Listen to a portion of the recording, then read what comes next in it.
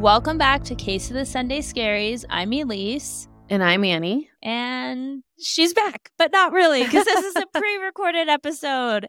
Annie, hopefully, as we are airing this, you're sitting at home, cuddling your newbie, this little baby that I've been so excited for. I'm sure just a fraction of how excited I bet you are to have this baby out of you, because you must be pretty uncomfortable by this point.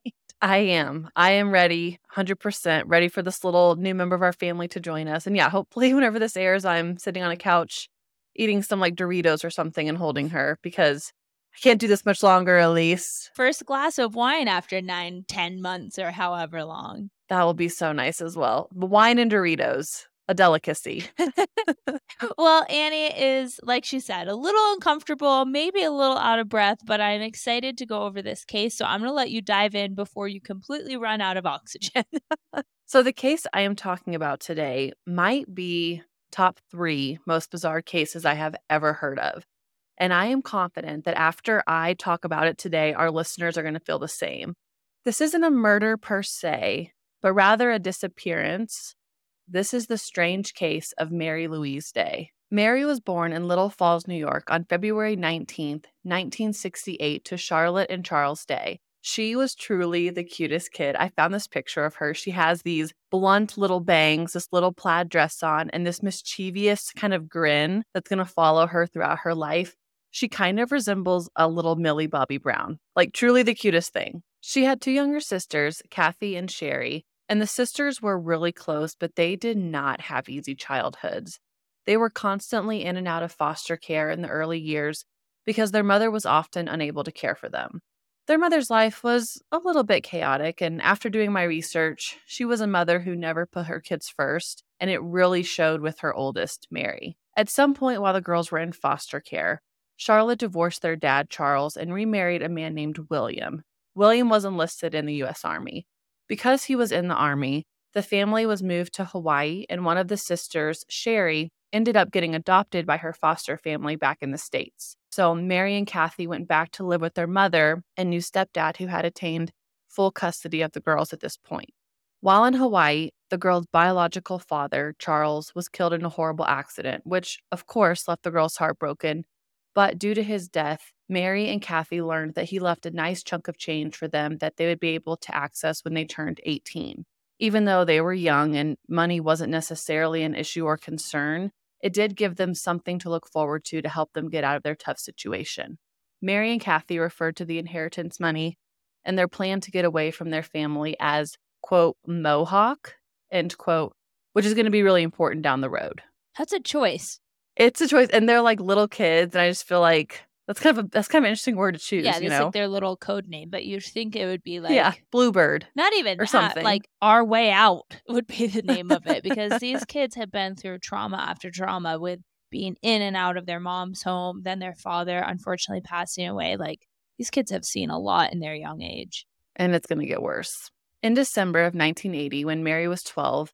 She was taken back into protective custody after it was discovered that William, her stepdad, was physically abusing her. The rest of the family packed up and moved stateside to Seaside, California, following a change in William's base. But Mary was actually kept in Hawaii for a few more months in foster home until she was sent back to live with the family in California. So this poor kid is literally an ocean away from everything she knows and loves, and she is 12 years old. Well, and this is ridiculous. This stuff still happens with child services now, but they take her out of the home for what is probably a very good reason, like she is being assaulted by her stepdad. She comes forward or someone tells, then she's taken out of the home, has to adjust to this foster home life just to be sent back to her abuser. Yeah, it's horrible. And while Mary was in Seaside, California with the rest of the family, she was a known runaway. She frequently attempted to run away from her home, but she would always be returned back by police officers. Who can blame her? Right. During this time, she was young enough to know that she deserved better and to know how horrible of a situation she was, but she was not anywhere near old enough to be on her own. The following year, trouble struck the Day household. Mary was at home with her sister while the rest of the family was away. The dog suddenly became super sick, and it actually ended up dying while those 2 young girls were home alone. William, the stepdad, who particularly had it out for Mary, came home and immediately blamed her of poisoning the dog and killing him. As you can imagine, all hell broke loose. Sister Kathy remembers this night really well. She said that William grabbed her sister by the hair, yelled at the kids to leave the room, and then William started to beat Mary. There was blood and screaming and just an awful scene, and a horrible memory for Kathy because this would be the last time that she ever saw her sister. Oh my gosh.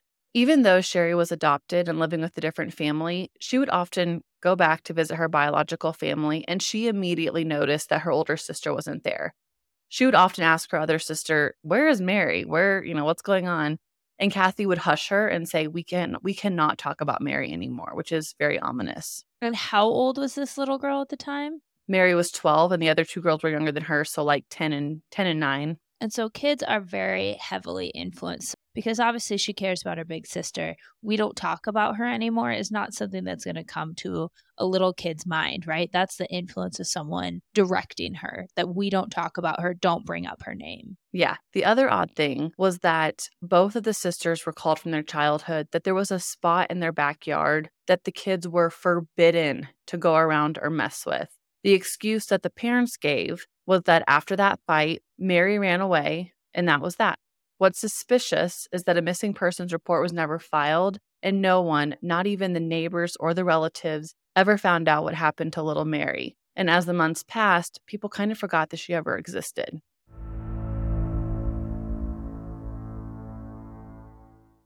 Years pass, and younger sister Sherry is now an adult.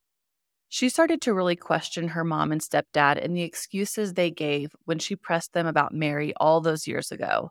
She wanted answers in her sister's disappearance, and she actually ended up going to law enforcement and talking to investigators.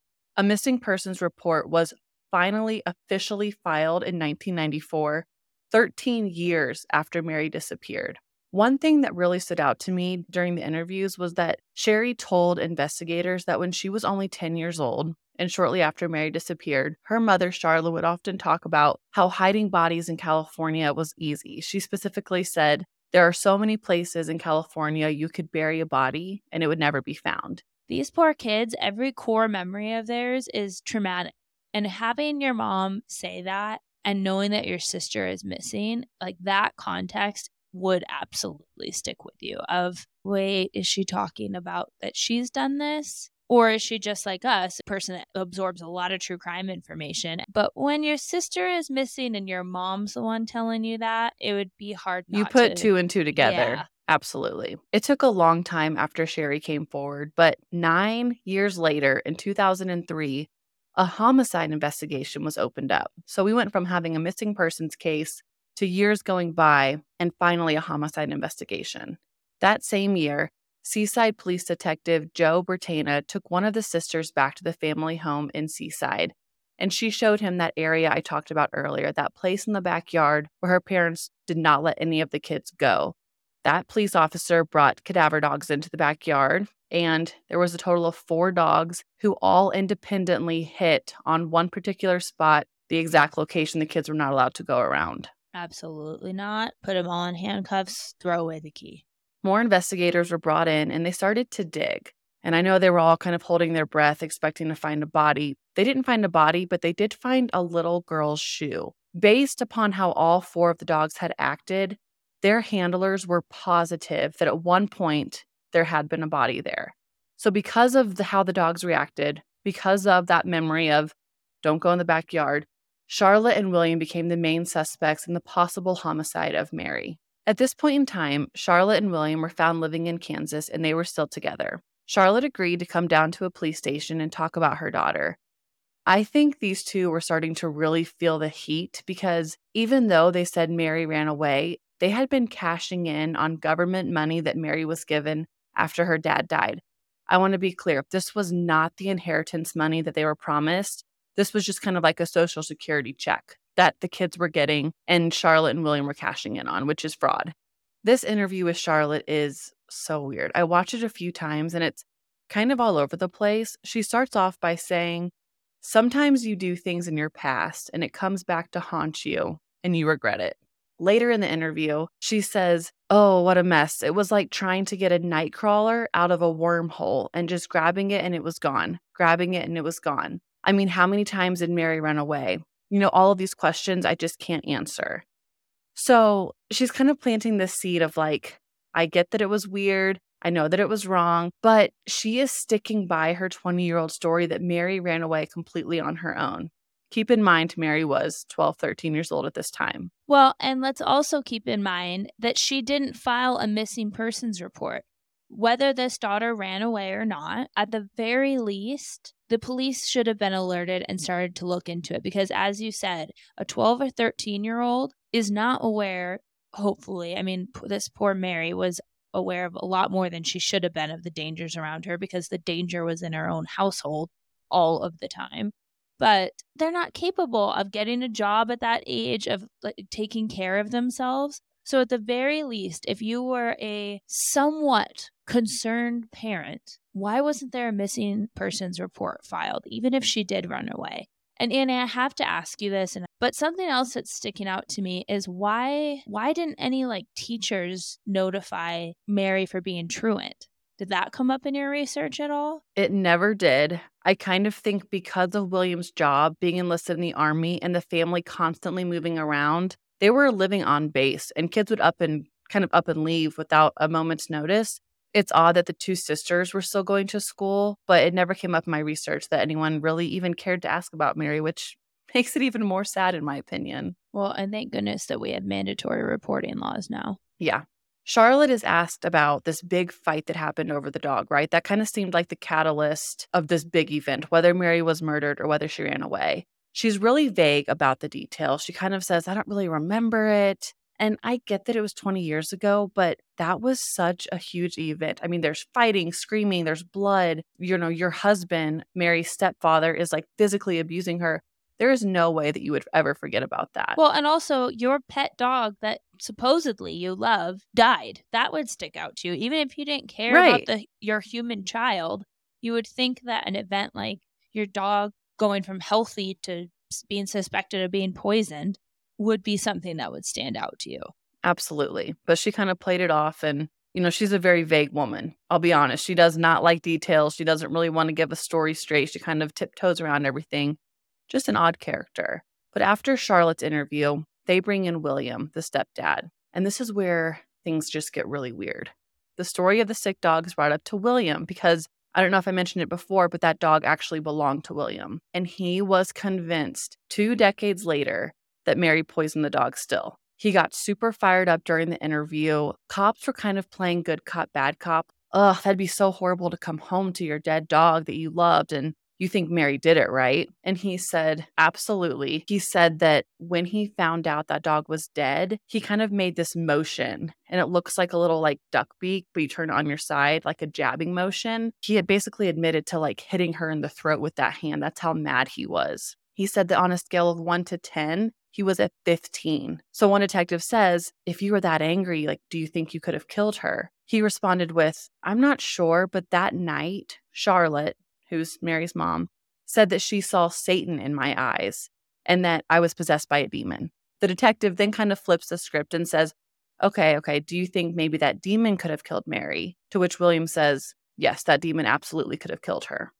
Okay. To me, this man is not only admitting it, but creating a very good, I had it was a crime of passion, a moment of, insanity, temporary insanity. I wasn't present by blaming it on this demon that overtook him. I love my dog. If someone kills Gracie, oh yeah, I'll probably have a demon inside me too, for absolutely. But it doesn't sound like there's any reason to suspect this 12-year-old girl who has no prior history of being an abuser of anything, of why she would want to kill this dog that probably was the only source of comfort in that home. And he is a grown man admitting that he choked this little girl out and that maybe if he didn't do it, this demon did it. It just is so bizarre. The interview was super odd. I do credit the cops for kind of doing that good cop, bad cop and saying oh, I'd be so mad too. And he's like, oh yeah, but it wasn't me, it was the demon. It's like that meme, it wasn't me, it was Patricia. No, William, it was definitely you. I can't imagine trying to, credit to these investigators that do this work because I cannot imagine sitting there listening to someone tell me this story and having to pretend to empathize with them. I couldn't do it. I'd be like, no, you're a piece of shit. You're a grown man that is admitting to me that you hurt a little girl to some extent, potentially even killed her. It's awful. After these interviews were conducted, investigators didn't think they had enough to file formal charges against William and Charlotte, even though they wanted to. They had suspicion. They had the cadaver dogs hitting on a spot in the backyard where the Day family used to live, but they didn't have a body, and they didn't have the luxury of time. I mean, at this point, Mary had been gone for over 2 decades. Detectives were trying to build a case against Charlotte and William, and while they were doing this, they were not able to find any kind of social security card or credit card or bank account that was linking them back to Mary, showing that she was still alive. So she basically had disappeared off the face of the earth. What this shows is it kind of just confirms to them that after that incident happened, whenever Mary was 12, she ceased to exist. 7 months into this investigation, the police chief get a really interesting call from law enforcement in Phoenix, Arizona. Law enforcement in Arizona had pulled over a pickup truck that had stolen plates, and they had run the IDs of the 2 passengers in the car. One of those IDs was Mary freaking Day.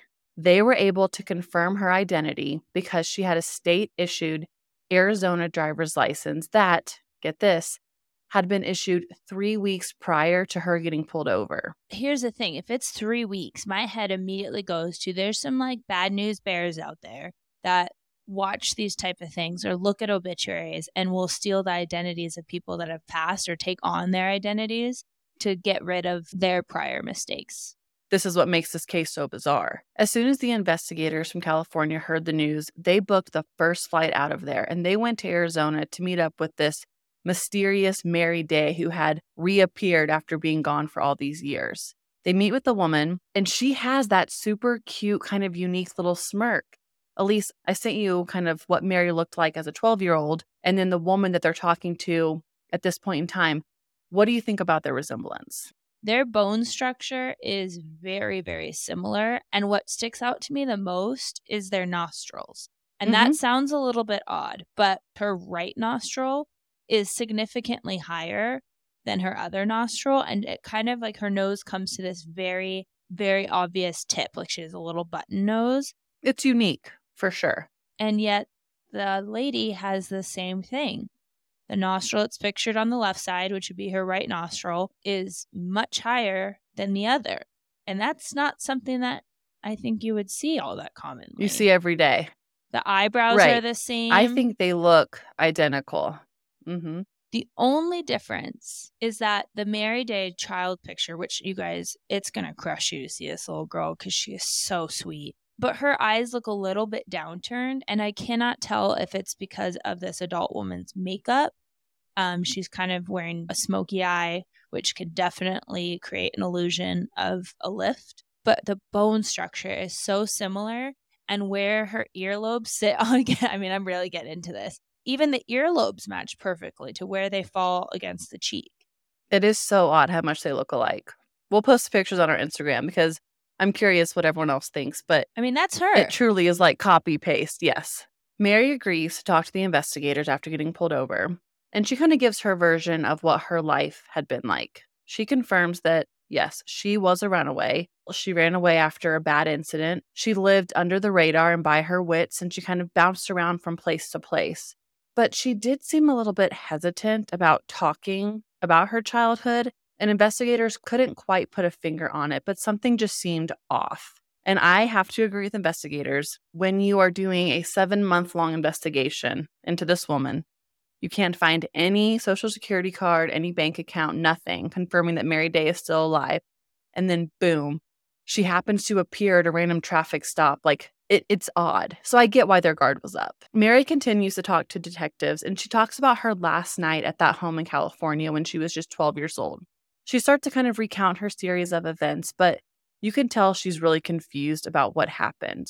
She remembers her stepdad hitting her head on the tub and on the coffee table after this big fight, but she never mentions anything about the dog, which to me is kind of a red flag because that's what started the whole fight. Well, let's remember we've already done some episodes with survivors of trauma. That one boy, I can't think of his name right now, who completely stopped him remembering that he had seen the murder and witnessed the murder of his mom because your brain protects you from trauma. So it could be something like that where her brain just disassociated from that experience. Very true. And we'll get into disassociation in just a second because that is a good point. So the real question law enforcement have at this point is this woman really Mary Louise Day, who supposedly disappeared 2 decades ago? Because of the uncertainty, they actually refer to this woman as Phoenix Mary. I'm going to refer to her as Phoenix Mary throughout this episode, so just want to make sure we're all aware this is the woman they found in Arizona. Phoenix Mary was really confused on why law enforcement was questioning her identity and why they were so interested in her backstory and why that traffic stop had prompted this full investigation into her life. In hindsight, we know that law enforcement had spent 7 months trying to pin this homicide on Charlotte and William just to find out that this woman had an ID that was Mary Day. So I can kind of see both sides of it. Mary then actually offers up her DNA. She's like, here, take my DNA. It'll prove that I am who I say I am. And then I can just get on with my life. Investigators get some DNA from Charlotte, the mom, and it matches. The DNA was positive. This woman was a daughter of Charlotte. Case closed. This is where it gets weird again. Take another turn to the left.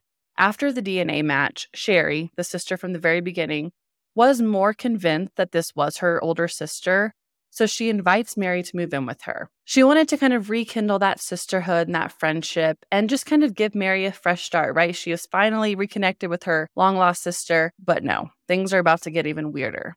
Once Phoenix Mary moved in, Sherry starts to have these doubts that this was the Mary from her childhood. For starters, Phoenix Mary has a Midwestern Southern accent. There's a man named Mark Clark who was a retired homicide detective, and he actually brought forth 4 separate Southern dialect experts, and they listened to the interview between law enforcement and Phoenix Mary. All 4 of those dialect experts said that that woman would have had to live most of her formative years, 0 to 9 or 10, in the South to acquire that Southern accent. I listened to some of the recordings, and her voice is very slow. It's very drawn out. She says y'all a lot. When we think of the timeline, Mary grew up in California. She lived a little bit of her early childhood in Hawaii, but not in areas where that Southern twang is really heard. So for these dialect experts to kind of say she would have had to live all of her childhood in the South was something that I took note of. But also, aren't there people that just naturally have an ear for language and kind of absorb it? Maybe. And she was a wanderer. I mean, she openly admitted that after she left her house at 12 or 13, she bopped around from place to place. I just don't know how much of an accent you would pick up on unless it was kind of one of those you were trying to fit in somewhere, which Sure. could be the case with her. Maybe she wanted to seem a little bit older and more independent on her own, so she kind of adapted to whatever environment she was living in. But also, I'm thinking I've lost most of it since, but when I lived in North Dakota, I very quickly picked up on the words and phrases and the ohs. And I'll be honest, if I have a cocktail or two, they come back out. My ohs get significantly longer the more wine I drink. So I was 18 at the time. I don't have an ear for language. I cannot speak any other languages, and unfortunately, I have a hard time picking that up. But those little changes in your voice, I think, can definitely happen. That's a good point. I mean, I grew up in Southern Indiana, and I definitely had a twang. I remember going to IU, and people were like, you kind of sound like a hillbilly. And I lost all of that. So It still comes out when you say werewolf. Or when I drink wine, at least, I'm like, how y'all doing? So that's a good point. The other odd thing that Sherry finds while living with Phoenix Mary is a magazine in her room that was addressed not to Mary Louise Day, but to a woman named Monica Duvreau. Phoenix Mary has an answer to that very quickly. She claims that when she was living kind of on her own, she created this alias, and that person's name was Monica Duvreau. Maybe she didn't want to be tracked by her family. Maybe she wanted to kind of start fresh. I mean, think about as a teenager or a young 20-year-old, maybe you want a new identity. So that kind of accounts for the mismatched name, but it stood out to Sherry. Well, not only that, but this girl has been shown as a child numerous times that she is always going to be returned to her abusers. She was taken out by child services and returned multiple times. So it would make sense that you'd be like, okay, I got to get rid of this name. I got to go buy something else so these people can't find me and return me to these horrible people that don't care about me. Yeah, that's also so true. Like, I feel like we're cracking the case as we're going through it. I love whenever we do that. But what I couldn't wrap my head around was, okay, let's say that this woman is an imposter, which is what law enforcement and kind of Sherry are feeling like she is. What would be the number one motive for this woman to come in and say, hey, I'm Mary Louise Day? Money. Money. That's exactly where my head went too. And earlier I talked about this code word Mohawk, right? Whenever the biological father of the girls died, he left an inheritance that Mary was supposed to get whenever she was 18. So that's kind of where my head went. But what's weird is whenever Kathy and Sherry brought up the word Mohawk, Phoenix Mary had no idea what they were talking about. Yes, it could go back to the fact that she had pushed that memory in the back of her mind, but also like that was their golden ticket out of their shitty situation was Mohawk, Mohawk. They talked about it all the time. And the sisters were so thrown off that Phoenix Mary did not remember that word or the fact that she had like $60,000 waiting for her in the bank. Did she ever collect on it? She did. Sherry was a really good big sister, and she's like, okay, well, you have rights to this money. Because she had an ID card saying that she was Mary Day, she was able to gain access to that. Oh, I have a theory. Okay, go ahead. Okay. The weirdness doesn't really stop here, even though I've thrown a lot of curveballs to our listeners. After a few months of living with Sherry and gaining access to that money, Mary wrote a note to one of the lead detectives. And she had a lot of ramblings in this email. She kind of goes back and forth. But she finishes the note with, quote, I've been lying to you about who I am, end quote. Like, what? She has fooled everyone at this point. She's gotten the money. She has her sisters back in her lives. And then she goes on this rambling tangent and finishes with that. Can you imagine being a detective and being like, what is this woman doing? Well, but here's the thing. You can't lie about DNA. We're about to get into the DNA. Okay. Hold your horses on that one. I have a theory. Okay, go ahead. So years later, this is another odd twist to this case that feels like it should be a movie, but it's actually truly did happen. Years later, in 2008, Steve Sarcombe, who was the Seaside police chief, got a call from investigators at the Army base in Fort Ord, California, where the Day family lived when William got relocated due to his job. Another set of cadaver dogs were working on a completely unrelated matter. They were going to hundreds of homes on this Army base. They were doing some sniffing. I'm not sure what they were looking for. To be honest, this case is confusing as it is. I don't want to keep adding other things. But all of the dogs positively hit on one of these hundreds of homes. Diggers were called in. They started digging. They went to the location. They brought in all the backhoes and all that kind of stuff. There was no body found. But while they're doing the digging, they're trying to figure out who lived here and why these cadaver dogs hit. Can you guess what family lived there at one point? The Days. The Day family. So that opens up this whole other part of the investigation of the first family home cadaver dogs hit on. At this other base in California, cadaver dogs happened to hit on this area that the Day family lived. Like, what is going on? The Day family had moved to this house shortly after Mary disappeared. The lead investigator, who was convinced that Phoenix Mary was an imposter, has this idea. He thinks that Mary was murdered by William on that night and that her body had been buried at the first house. They think whenever the Day family moved, William dug up her body and then moved it with them to the next home. Research facility Body Farmed, it's an organization that looks into body decomposition. We have to cover them. I'm so fascinated by the Body Farm. I had never heard of them. Oh, I heard about it first with I think it was a Patricia Cornwell book called The Body Farm. But yeah, there's multiple ones around the U.S. and it's wild. And they truly just test the soil and kind of figure out. It's not just the soil. I'll do an episode on it, but I'll just say this. They get bodies that are donated to science and specifically to the Body Farm, and they put them in all different environments. Like if a body was left in the sun, this is how we know like what bugs and things like that come first. But they also will like leave it in a car. They'll put it in water and submerge it so that they can figure out time of deaths. And I mean, the research has helped numerous cases, but it is wild. It sounds a little spooky, ooky, wormy, maggoty. Yeah, that's an understatement. Yeah, we definitely need to cover that then. That would be interesting. But because there was no body, they were able to look at the soil. And they said that, yeah, this is consistent with at one point having a body be buried here. So this is just another piece of the puzzle because we have these 2 locations that cadaver dogs hit on with no body. So Elise, you talked a little bit a second ago about DNA. And that's what I really want to get into here because this is the one thing that connects Phoenix Mary to the Day family, her DNA. Wait, can I tell you my theory first? Yes, Because absolutely. I'm busting. So this mom was not a mom as we know a mom to be, right? She gave 0 craps about her children. They were taken away from her. She spent time away from her kids numerous times. Could she have gotten pregnant during one of these times where none of the other kids knew about it because they were in foster care? Bingo. You nailed the nail on the hammer with this one, wherever that saying is. What is that saying? Hit the nail on the hammer or hit the hammer on the nail? Hit the nail on the head. You hit the nail on the head. Pregnancy brain. Full of force tonight.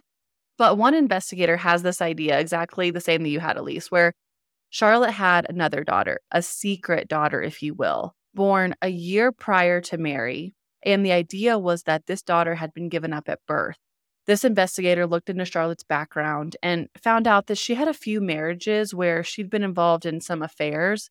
She could have easily gotten pregnant. This investigator even goes on to say that he thinks Charlotte and William actually sought out the daughter and said, hey, we want to avoid prosecution. Can you please pretend to be Mary Day?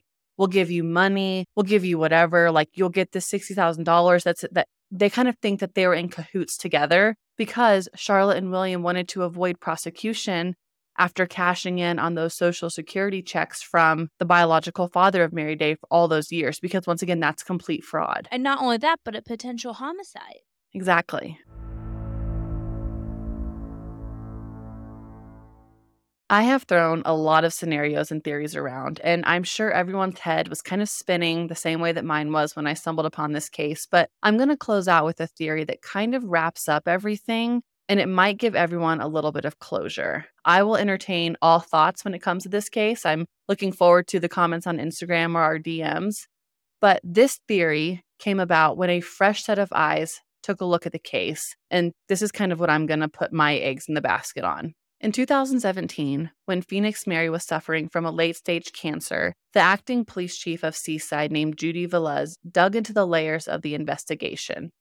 I think to Judy, she was kind of going through some old files, found this case, and she just thought, I'm going to give it one more look because the thought of this little girl being murdered and forgotten was just too much to take. And she had someone that she could talk to who was claiming to be Mary Louise Day. Mary and Judy met up, and Mary recalled something from her past that would prove she was who she said she was. This person was named Marie Kimmel. Marie had taken Mary into her home about a year or 2 after she ran away, and Mary became really close friends with Marie's 2 young daughters. Judy traveled to meet up with this mystery Marie person, and Marie talks about her time with Mary. She even brings out a photo from the early 80s. And in that photo was this 15-year-old girl who looks so similar to Mary Louise Day. It's uncanny. Once again, we'll put pictures up, but they have a very similar, but once again, Mary has this very distinctive look. That photo was sent off to a state-of-the-art facial recognition company. And they took that photo, they did a bunch of testing on it, and they said there's a 99% chance the teenager in that photo is Mary Louise Day. They looked at her as a 12-year-old, they looked at her as an adult, and they said, yes, this is exactly what she would look like as a teenager. As Judy got to know Mary a little bit more, she learned that Phoenix Mary was an alcoholic and that she had been one since she was a teenager. As we know, heavy alcohol use can cause memory loss. And when you tie that to all of the trauma that Phoenix Mary had since she was a kid, it's becoming very plausible that, yeah, this woman could very well be who she said she is. She just had a really hard life, and that caused some memory loss. As Judy continued to talk with Mary, she learned a few other pieces that I think are going to kind of tie a little bow on the case. First, we talked about how there was that weird incident with the Arizona license and how it appeared like 3 weeks prior to her getting pulled over. That was because Mary needed state aid to pay for a gallbladder removal surgery. So even though that was suspicious around the timing of the case being reopened, maybe she heard about it, took on this identity, whatever. But they're saying, no, she just couldn't live like this transient lifestyle because she was up against a timeline needing to get this surgery. Exactly. So that kind of checked out, even though it was a weird coincidence. Another thing was the birth certificate that was found with Phoenix Mary says that a local nonprofit had helped her track down that birth certificate, once again for this surgery that was kind of like a life or death situation. After meeting with Phoenix Mary and doing her own research, Judy was able to confirm that without a shadow of a doubt, Phoenix Mary was in fact Mary Louise Day. Mary Day passed away in 2017 due to her illness, and even on her deathbed, she claimed, "Yeah, I am Mary Louise Day." I feel like my heart's kind of broken for this woman who was reconnected with her family, but was still trying to prove who she was. At the same time, I feel the pain of the sisters who had been disconnected from their older sister for all this time. It's just a strange case. And the thing that we still don't have answers on is whose grave did those cadaver dogs hit on? Not once, but twice. I do feel like William killed someone and moved their body multiple times. Was he so mad that a demon killed that little girl whose shoe was buried in the backyard? I don't know. This is a wild case, and I just took everyone for a journey. I hope you enjoyed it. Okay, I want to know what you think, because you've been sitting there like digesting it all. Yeah, I mean, this is truly a wild case. But I can't look at these pictures and not think that this is Mary Day. The nose, just guys, look at these pictures. The nose does it for me. The bone structure does it for me. And the DNA. But what if two things are true at once? Maybe she ran away. I cannot imagine how a 12, 13-year-old survives on the streets alone. We can hypothesize that she went through some additional traumatic events that either repressed those memories of her childhood, and she just did what she could to survive. Now she goes and is reunited with these sisters that she loved and cared about at one time. But even receiving that type of love and care and being that close to her family that caused all this pain, even though her sisters weren't the ones that did it, what if that was like too much, too soon? She went from being on the streets basically her whole life. Like she said, she had this very transient lifestyle, was suffering with alcoholism. And then you're moving in with this girl that you knew 20 years ago, but no longer know. But this is your sister, and all these memories are coming back. Investigators are questioning you heavily. And maybe it was just bringing back some memories that she didn't want to deal with. So it's easier to say, never mind, I'm just kidding, I'm not her, and go back to what she's known this entire time. Because there is a lot of studies done of even why people choose the same abusive relationships over and over. You do grow comfortable with what you're comfortable with and what has been introduced to your life, even violence and trauma and all of those things. You know how to survive it, but you don't know what the unknown has to offer. So you kind of repeat the same pattern over and over.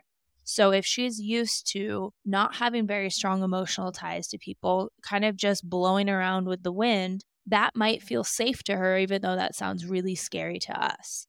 So that's a lot to then go back and all of a sudden you're buddy with your biological sisters who you haven't seen in years. That would be a lot, I feel like.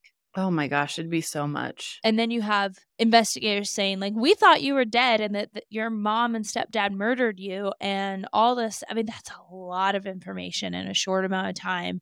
And again, it's not what you're used to. She moved in with her sister, who's sitting there giving her the side eye of like, are you really my sister? Like questioning everything she does. Yeah. I think it is pretty feasible for her to be like, I got the money. I can go back to what I know, but with a better start. And even she might have looked at it of like, I don't want to cause these people any more pain. Not her crapola parents and stepdad, but her sisters who at some point in her life she loved, but who she doesn't know as adults. I'm causing more stress than I'm, causing them joy. And I can see that. So maybe I'm just going to leave. It is so sad. I know. So I think that's probably what likely happened. All right. So if we go back to where these dogs were hitting, this demon-possessed, self-appointed demon-possessed stepdad and crapola of a mom who doesn't understand putting anyone above herself and her own needs.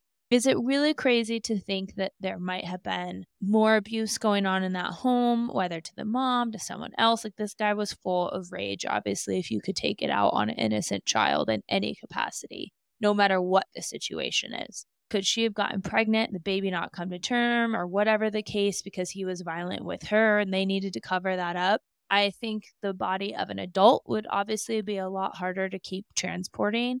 But if it was, God forbid, this woman was pregnant and he was abusing his wife, I mean, this is really me speculating here, but that would still create the scent of decomposition to the dogs, but would be a lot easier to transport back and forth. And it also would make sense of why the kids didn't know why the dogs were hitting there. Because if it was like, maybe she was only a couple months along or something like that, and he did something or their lifestyle did something to cause her not to have that baby to term, could they have tried to hide it? And the fact the kids were forbidden to go by that part of the yard under the tree. Well, I let's can get on also board with keep that. in mind, this lady is not leaving this asshole. Excuse my language.